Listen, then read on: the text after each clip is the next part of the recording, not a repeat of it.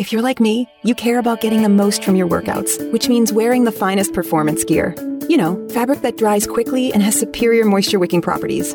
Fabric so soft and comfortable you could, well, curl up and sleep in it. Introducing Sheex, spelled S-H-E-E-X, the world's first performance bedding line. Sheex began when two former elite athletes and coaches had an aha moment, combining everything we love about quality performance fabric with everything we love about comfortable, irresistible bedding. Unlike traditional sheets that trap heat, Sheex are breathable, so you aren't constantly waking up to throw off covers or add a blanket, so you sleep deeper, longer, and better. And Sheex bedding looks as good as it feels. Colors and styles that can match any decor at a price that will pleasantly surprise you. And right now, you can try Sheex for 30 nights risk-free. Just go to sleepcoolnow.com. Use promo code 1212 and get $40 off any sheet set. That's sleepcoolnow.com, promo code 1212. sleepcoolnow.com, 1212.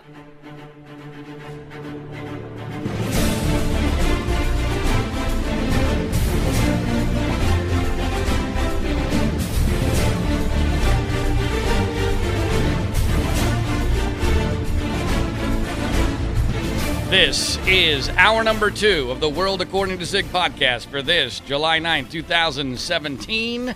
My name is John Ziegler. I'm the host of this show, which is still one of the very few places where you can get the truth about news, politics, media, sports, and culture from a true conservative perspective in this world turned upside down.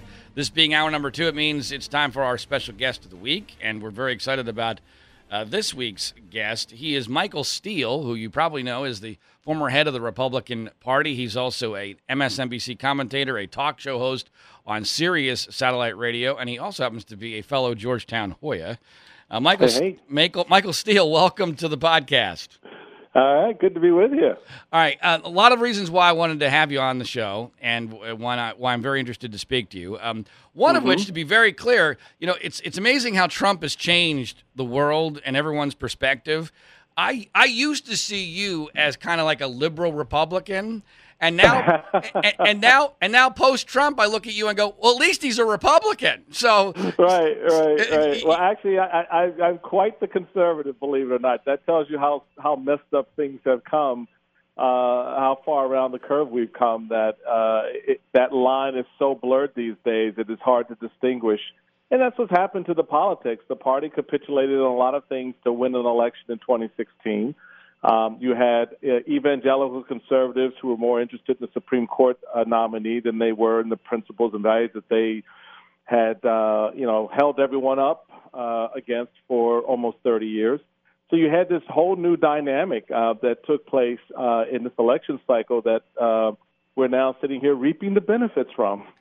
I'm waiting for those benefits. I'm waiting for all the winning. I'm waiting for. Can you tell me when the winning is coming, Michael? Because I'd like to see some winning. I was promised a lot of winning. That's precisely the point. All right, yes, exactly. Right. Well, let's go back a little bit because I'm fascinated by how this whole thing happened and everyone's who was at least tangentially involved's perspective on this.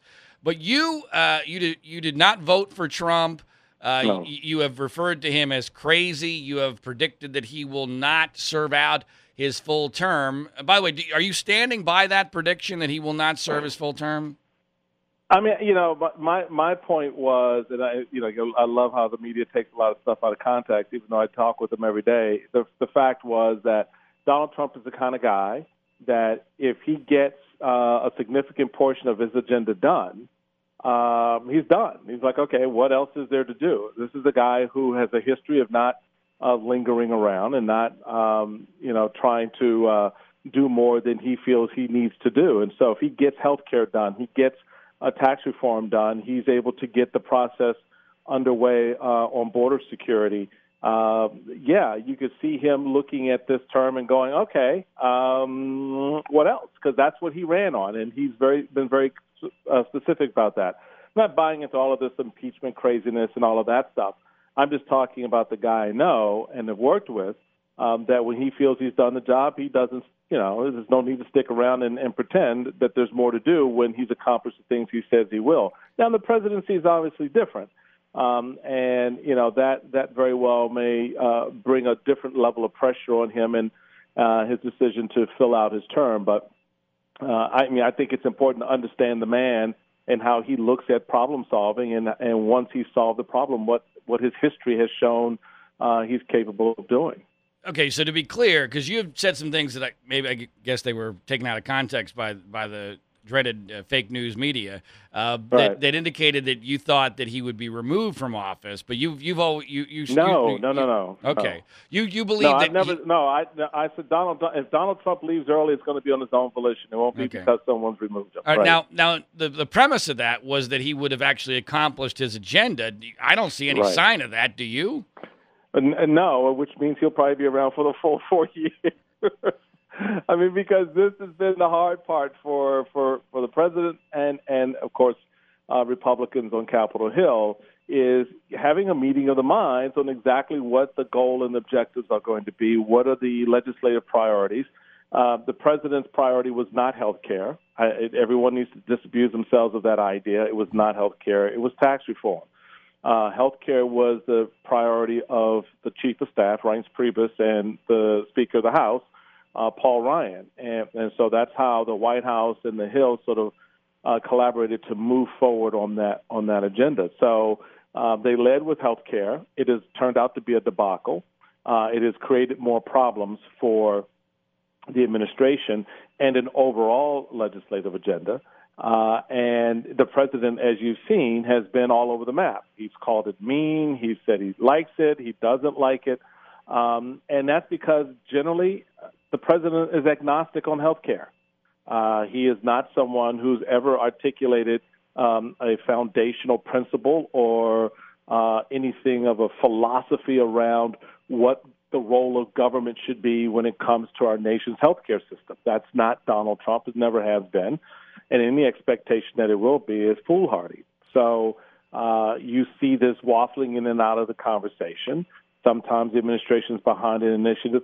Sometimes they're not. Even when they say they are, later in the day, the president says something in an interview or a tweet that indicates that he doesn't like it, which is probably speaks more truth to where he is than any pronouncement or third-party perspective that's articulated inside the administration. Well, Michael, to be fair, though, nobody knew that health care was so complicated.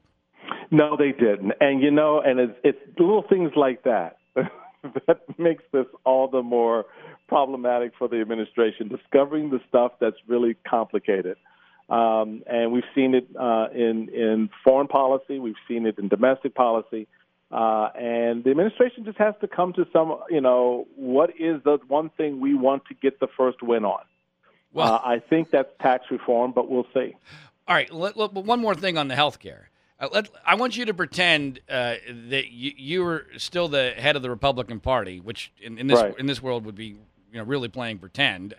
But let's pretend that you're still the head of the Republican Party, and a Republican president had held a celebration in the Rose Garden for a health care bill passing the House, and then that Republican president hangs out all the Republican members who voted for that to dry by calling it publicly a mean bill. What's your reaction in your office as the head of the Republican Party when you hear about that? There would have been some things thrown across the room, for sure. But I will tell you straight up, before someone got on a bus, I would have made it very clear to the leadership that such celebrations should not be done.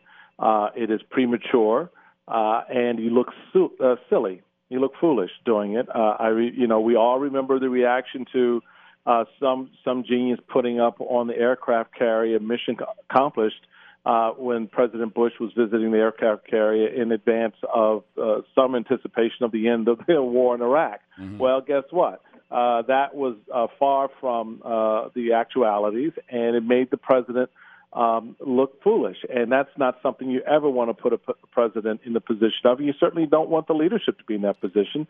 And you make a very good point. The president then turns around and pretty much throws the very people who were down there having beer and chips with him in the Rose Garden, threw them under the very same bus that they rode to that celebration on.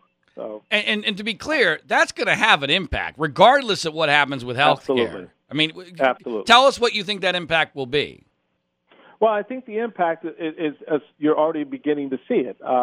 There is no real consensus behind what a Republican health care plan looks like, which is pathetic after 7 years of preaching, repeal and replace. I remember when I was in the position to really do battle on this, in addition to going after Obamacare, we also put out, for example, a seniors' health care bill of rights, where we made it very clear to our senior citizens what Republicans would do to protect their interest in the social safety net, Medicare, Social Security, for example.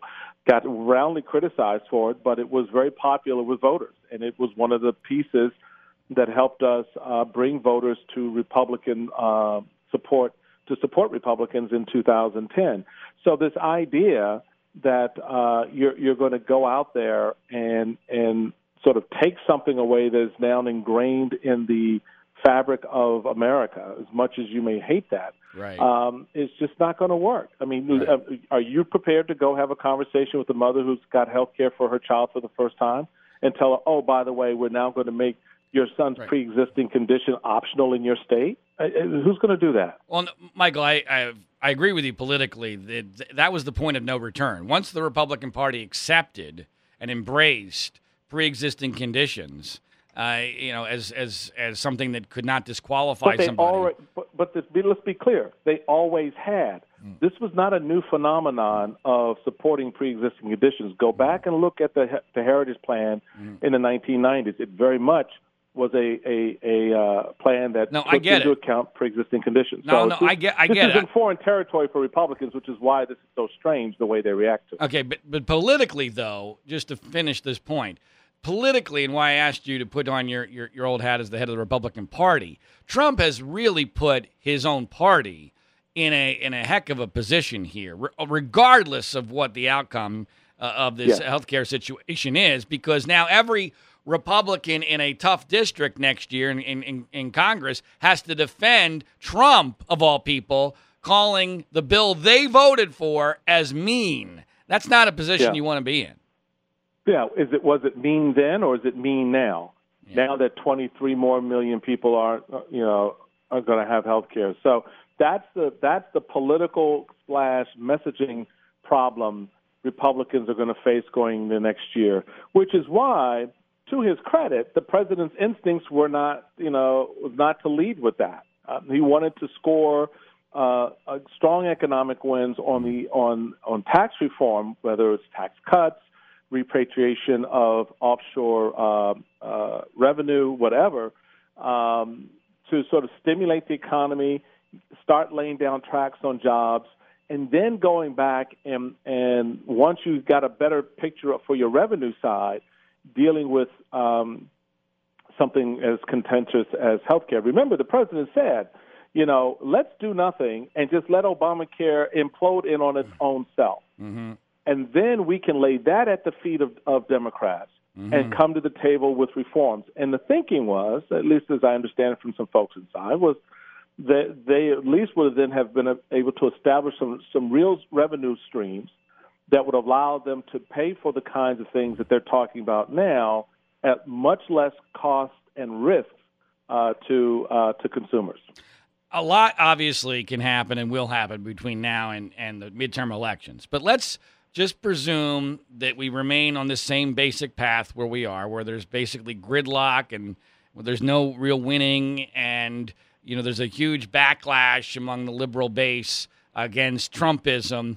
Right. Again, putting on your Republican Party hat, would you rather be the Republican Party or the Democratic Party when it comes to who's likely to come out ahead in those elections next year right now? I'd rather be the Democratic Party right now because they have the upside on messaging.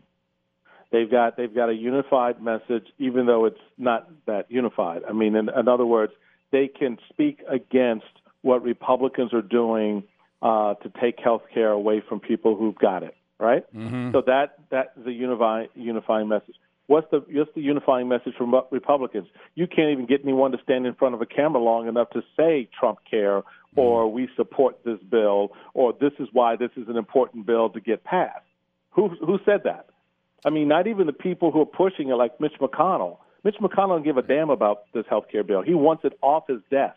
But this thing can die on the vine as far as he's concerned, because this is not what he wants to deal with. I agree with that. But to that point, is it better for Republicans if this thing goes nowhere and never passes, or is it at least, or let me put it a different way, is it less bad for Republicans if this passes or if it never passes? It's less bad if it never passes, because at least then you're not on the hook with a vote. Then you can then go back and wait a minute. The House Republicans are on the hook for a mean vote. I mean, that's on them. That's on them, and that's gonna be a political entanglement that they're going to have to disentangle themselves from in terms of message. Right. Because they can say we voted for this. Now, if their district is solidly behind that vote, okay, good. They're safe. But when you get into those areas that Obama won, right, or Hillary Clinton won, then there are Republican districts like that, despite what people may believe. Right. Then it becomes a little bit more of a dance for them, and so you'd rather, regardless of how this shakes out either way, you'd rather be in a position that makes it less defensive for you. In other words, right, you can find some footing to take an offensive message and go forward and say, yes, now, yes, this didn't work. I made a principled vote, but I'm ready. We need to pull together and get this done, by partisanship, whatever your language happens to be. Of another vote really locks the party in. And keep in mind, any premium increases in 2018, any deductible increases in 2018, anyone who loses their doctor or anything that's on a negative slope on health care, that's going to rest in the Republican bucket. And going into 2018, that's not the space you want to be in. I agree with almost everything you just said. Whether it's right or wrong is another matter, but that's perception is the reality, and that's the world we live in. It's the reality. Yeah. All right, now let's go back to the primaries, because one of the things I'm fascinated to hear your thoughts on, Michael. As the former head of the Republican Party, obviously you get a real good sense of the infrastructure of the party, the rank and file, the people. And they, by the way, these are people who have been doing this for years. There's not a massive changeover, either at the local level or the national level, when it comes to who is running the party. And when the primaries were going on, I was actually one of those, even though I never thought he would beat Hillary Clinton. I had no problem believing that Trump would win the nomination, because I understood that the conservative media industrial complex was going to sell out to him for ratings. I knew that he had a very strong base of support. I knew that going up against 16 different candidates was very much to his advantage, because no one had his celebrity and no one had his access to media. And all that turned out to pretty much as I feared or expected. The one part of this equation, and this is what I want to ask you about, that really shocked me, was I thought that within the party structure that there would be some significant resistance to this. Well, and yet when it came down to it, this was effectively a coup d'etat of the Republican Party, and no one within the party structure fought the coup at all. Am I right? No, you're absolutely right. You're absolutely right, and which is why, what I said earlier in our conversation about we saw, constituencies within the Republican fall like dominoes. And you had to scratch your head and go, what the hell are you looking at that I'm not seeing that says that this is going to end well? Right. And the reality of it is we nominated a man who's not a Republican, who's not a conservative. Right. And all these folks running around pretending both of those things are true are fooling themselves. And you see it and will see it play out over the course of these 4 years. Now, the party has got to be prepared to reconcile itself with that reality.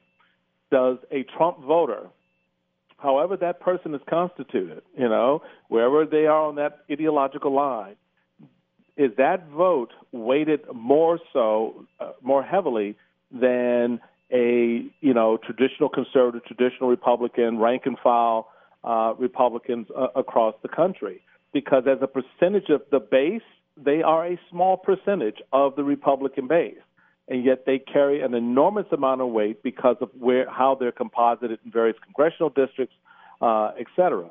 So the party's got a lot to reconcile itself with when this is all said and done, whether it's in 4 years or 8 years. The Republican Party that I know I chaired will not exist. And so the question is, what does this new party look like, sound like, and how is it received by the American people? Those are great questions, and I think we're on the same page here. But were you as shocked as I was, knowing the infrastructure way better than I do? But I've been a delegate to a convention and spoken at a lot of these different events to these kinds of people all throughout where I've been living in every market I've worked in. So I had a sense of who these people were. And so were you, Michael, as the former head of the party not that long ago? Were you shocked by the fact that there was no resistance to this coup? I was. I absolutely was. I was shocked. I was disappointed. I watched the other men and women on the Republican primary stage fold like a cheap suit in the wake of some crazy comment by Donald Trump or some lame brain name calling that he gave someone. And you mean to tell me you don't have a comeback for this? You don't have a way to respond to this man talking about your wife, right, or calling you small or calling you lazy or whatever? What are you, crazy? What are you doing? Yeah. Yet they looked past Donald Trump and they looked at the people who were supporting him and giving him energy. And instead of making a credible argument to them, they stood silent and took the incoming from Trump. And once Trump sized them up, it was like, this is easy. Yeah. And he kept doing it. Well, talking more specifically about that infrastructure, the guy who took over for you, Reince Priebus, to me, I knew this thing was over when Trump won South Carolina. By that point, it was all over. But there was still at least theoretical possibilities to stop him until, I don't remember which one it was, but there was a debate towards the end of the process where Reince basically tells the crowd beforehand, including the television audience, that we're supposed to just lay down now and let Trump win. I mean, I'm paraphrasing, but that was the message. Basically it. That was what I got. And I'm thinking, here's the guy who took over for you. What was going on with him? What? And obviously he ends up getting a job out of the deal, the chief of staff. Right. So what do you think was really going on there? Well, I think it was, there were probably two primary sets of interests here. One was political, the party. The other was personal. What can I get out of this for me later on? And they aligned themselves, I think rather forced alignment, so that you wind up with the party leadership in the form of Reince saying what he said at that debate, plus what happened after the Access Hollywood tape was revealed. That's when I that was my turning point. Up to that point, I was trying to stay very neutral, looking at this, because I'm on TV talking about it, and I'm trying to provide, honest political analysis of what's going on. But that for me was the last straw. It was an abrogation, and particularly in combination with his quote at the debate before the Access Hollywood tape that he may not support Hillary Clinton or the the Democratic winner, Hillary Clinton, if she won the election. And I just thought that's not what this country's about. The big test for the guys on the big stage is how well you lose. Can you lose with style, dignity, and grace? It's not just about the win. It's also about how you lose.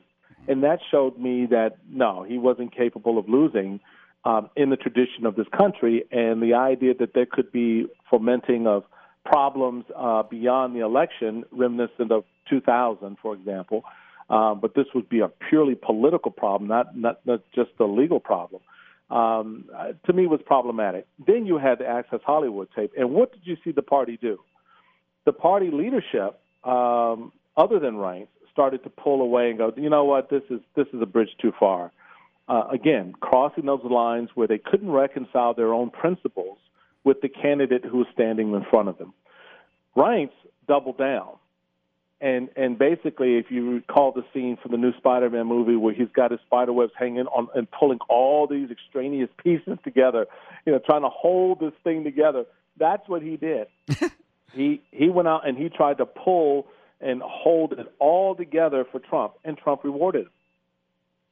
Well, I think that's an interesting way to put it. So let me capsulize what I think you're saying here about Priebus. So the guy who takes over for you at the Republican Party, who now just coincidentally is the chief of staff for Donald Trump as president of the United States. So Reince sees the coup coming, realizes that to prevent the coup would be politically problematic because you'd have a massive civil war in the midst of a presidential election, and he sees from a personal standpoint, hey, if this coup is coming, I better get on board because this could be good for me. Is that a fair assessment of what you're saying? That pretty much sums it up. And it worked out. And so Reince Priebus sold out. He sold out the party then. I mean, some could put it that way, I guess. Depending on how you draw that line for yourself. But my view is, I would have done some things very differently than he did, obviously, because we're two different styles. But yeah, he was able to pull together those pieces, the personal and the political, in such a way that the party didn't necessarily benefit because you went through this. You still had to deal with a whole lot of stuff that was coming out of Trump campaign that was problematic for Paul Ryan and other party leaders to have to stand in front of a bank of microphones every day and talk about.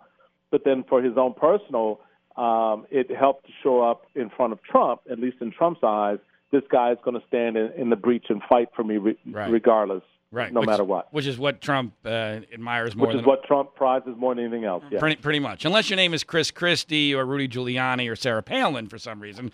I guess if you suck up too much with Trump, he disrespects you. You suck up too much or you have your own brand. And that to me is something that he's always had a problem with individuals who have their own brand in addition to him.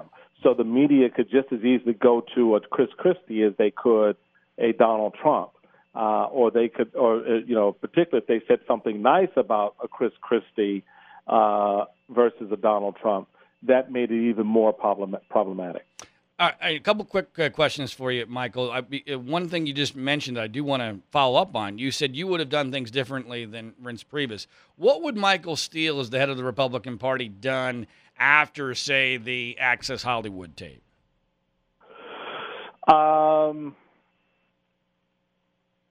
That's a good question. I mean, I've thought about it. Unless you're really in the seat and have the pressures that are coming at you and you've got a presidential election weeks away and you want to win, you may do some things differently. But I think, I'd like to think that in that circumstance, you got to go and sit down with the candidate and go, all right, let's really seriously evaluate what this means. Maybe, it's a matter of just get through the election and then we pick up the pieces on the other end. This idea that people are, political leaders and elected officials are moving away from the party and from the nominee, that's a problem. And so you're stuck trying to balance your mandate. As chairman, it's very simple. Raise money and win elections. That's it. Right. That's your mandate as chairman. It's not complicated. You have no control over your candidates per se, right? I can't help your bad behavior or your good behavior as a candidate, but as a party, I've got to deal with the consequences that come from that. And so that makes it that much harder when you're 4 weeks, 5 weeks out from a general election and something like that drops. What do you do? My thinking is you try to do the right thing. You try to save as much of the election as you can. I don't know if I would have doubled down the way he did, however. And, of course, the perception is – I'm sorry, go ahead and because why? No, because you still have to stand for something. You still have to be about something. And for a party that is always takes it on the chin when it comes to matters related to women and minorities and others, and yet we argue that that's not who we are. You seemingly embrace that ugliness of that video. I think that's a problem. But look, I probably would have been proven wrong because he won the white female vote.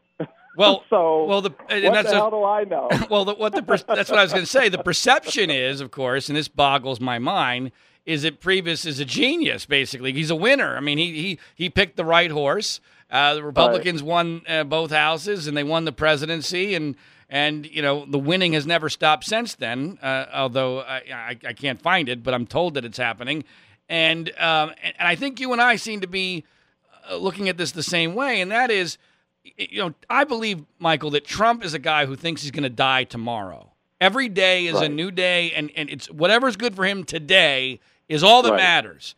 I got 2 young kids, and so I'm actually looking beyond tomorrow. I'm looking at, okay, what are we going to have 15, 20, 30, 40 years, 50 years from now?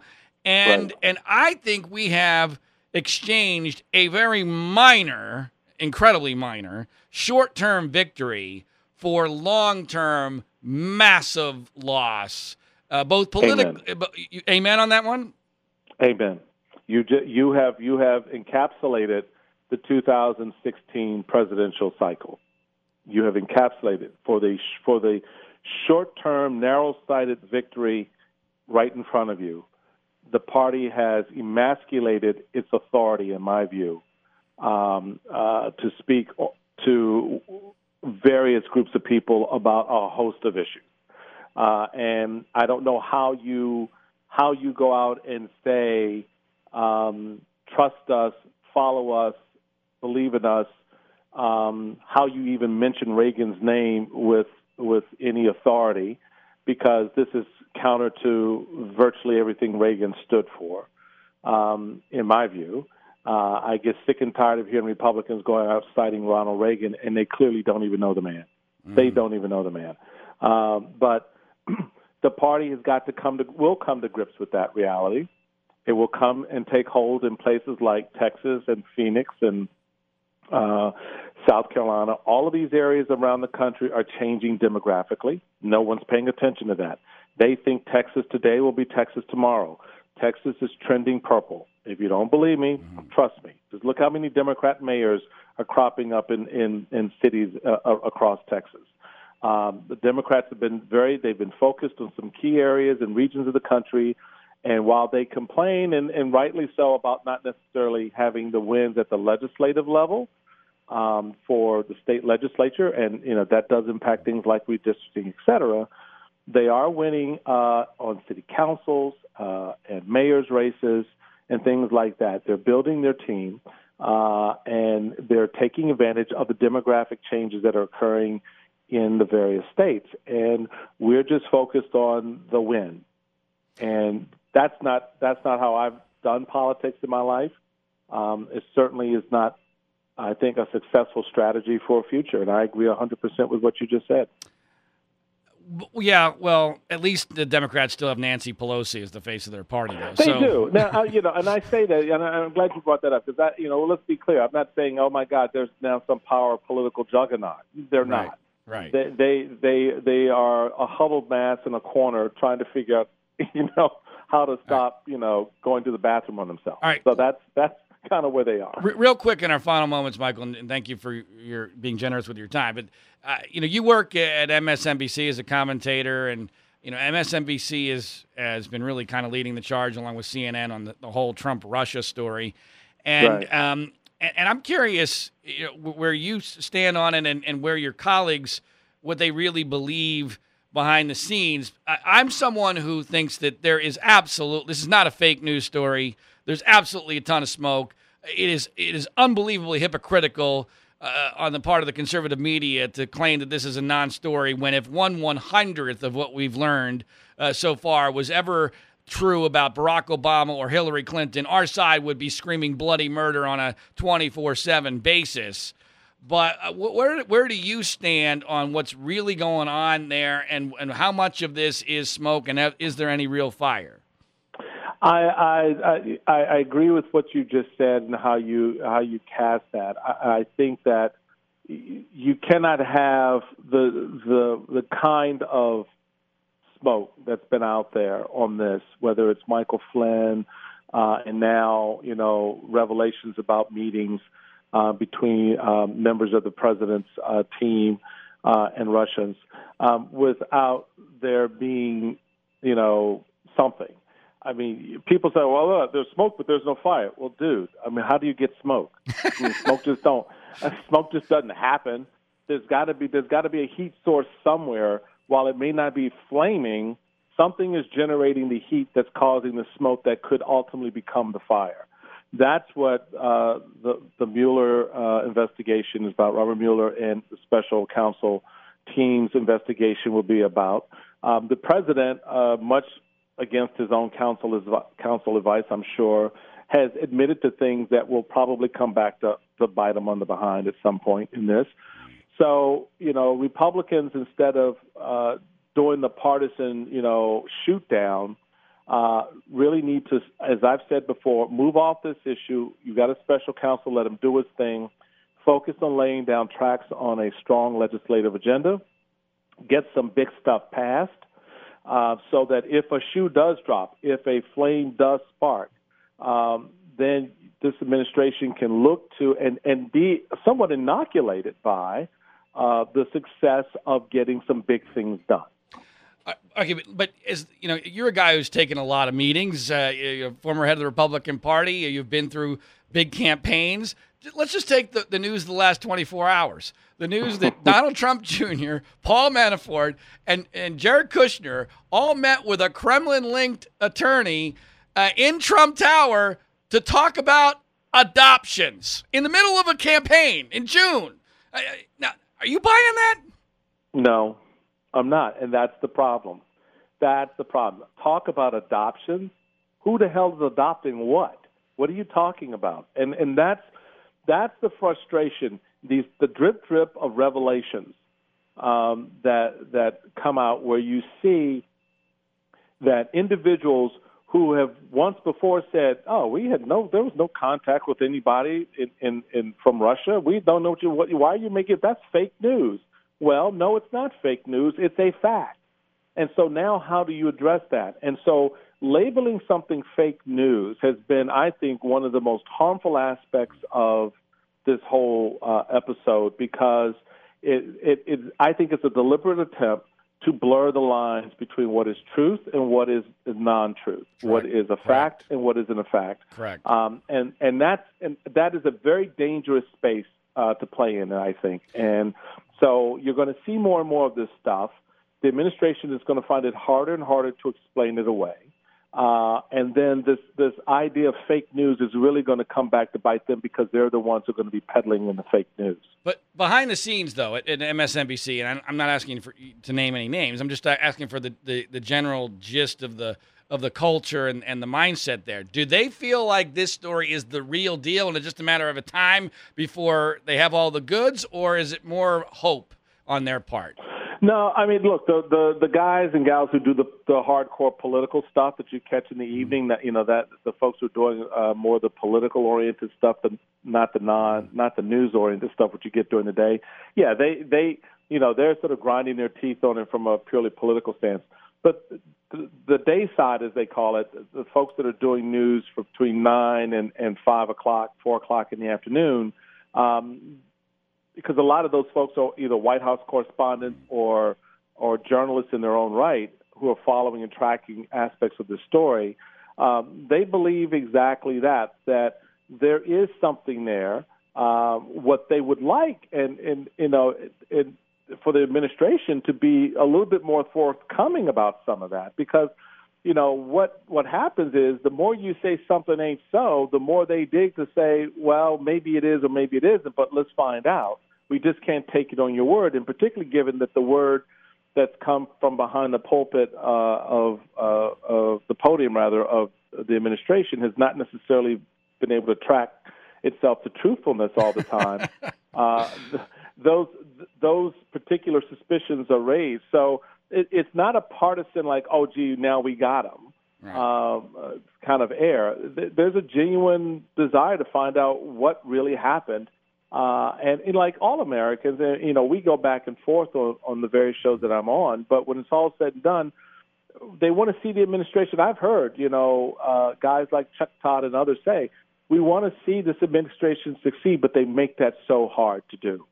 And that's, I think, true for a lot of Americans out there who want to see success for the president and his team, and because that's success for our country, but they make it so hard to do that, to achieve that, when you're not forthcoming about all of your entanglements, about all the relationships, the meetings you've had, the reports aren't filled out correctly, et cetera, et cetera. You still haven't even filled out a significant portion of the cabinet positions that need, sub-cabinet positions that need to be filled out in order to implement the policies that you're trying to affect. So there's a lot of moving parts and pieces.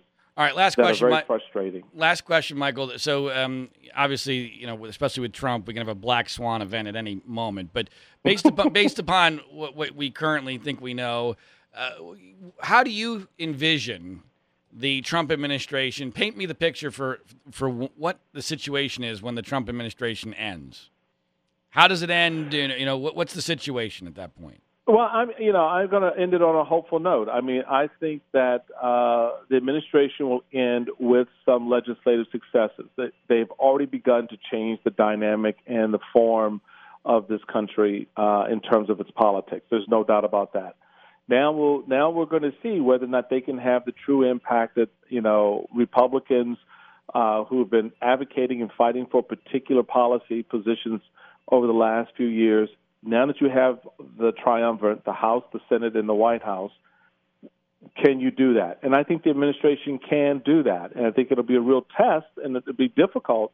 But I think in the end that they can come out on top with some legislative successes that put in place some market-based solutions on maybe health care, downsize the tax code, bring national security and border security into the same space in a way that protects our interests, but also recognizes, immigration is an important part of growth to our economy. So that part of Trump, I know, is there. The question is whether or not he's going to let that side of him get out there and push those things, or is he going to stay stuck on 140 characters? See, my greatest fear in this whole – it's not my greatest, but one of my greatest fears in this whole thing is Trump gets elected and turns into a full-on Democrat, because that's who he really is. And, well, there is that. Yeah. And the thing about that is what will be fascinating is to watch Republicans capitulate to that in the name of bipartisanship. Oh, that's what will happen. That's what would happen. Yeah. I mean, and at that point, your scenario about the Republican Party being dead, it comes to fruition. I mean, at that point, there is no Republican Party. I mean, we can argue that might not even exist now. But anyway. Some would make that case. I think I just did. Some would make that case. I think you just did. All right. Michael, thanks so much for your time. It's been great talking to you. It has been great. Love to do it anytime. All right. Let's keep in touch. All right, bye. That's Michael Steele, a former head of the Republican Party. You can catch him on MSNBC and on Sirius Satellite Radio, and a very interesting discussion, to say the least. So we appreciate that, and we look forward to our next guest in hour number 2 of the World According to Zig podcast. As is always the case, I ask only 2 things of you. Please just share this podcast via social media or word of mouth, because I do this for free, and it's the only way anyone's ever going to find out about what we do, and I think some of it's at least pretty important. Interviews like this, I think, have great relevance and significance, and hopefully you enjoy them. And number 2, do yourself a favor. If you're one of those people who sleeps, and when you sleep at night you use sheets, stay tuned to this important message. My name is John Ziegler. Our website is freespeechbroadcasting.com. Coffee? Oh, thanks. How did you sleep? Ugh, like a baby. I don't want to get out of bed, ever. These sheets are incredibly soft. What did you say they're called again? Performance bedding by Sheets. Performance bedding? Yeah, they're made from super high-tech performance fabric. They're incredibly breathable, so you're not waking up at night throwing covers off and then an hour later throwing them back on. Huh, no wonder I slept so good. Since I started using Sheets, I sleep like a baby. No more sweaty nights for me. No? Well... Well, I like them because they're soft. They feel like silk. Performance fabric, huh? Maybe we should, I don't know. Try them out again.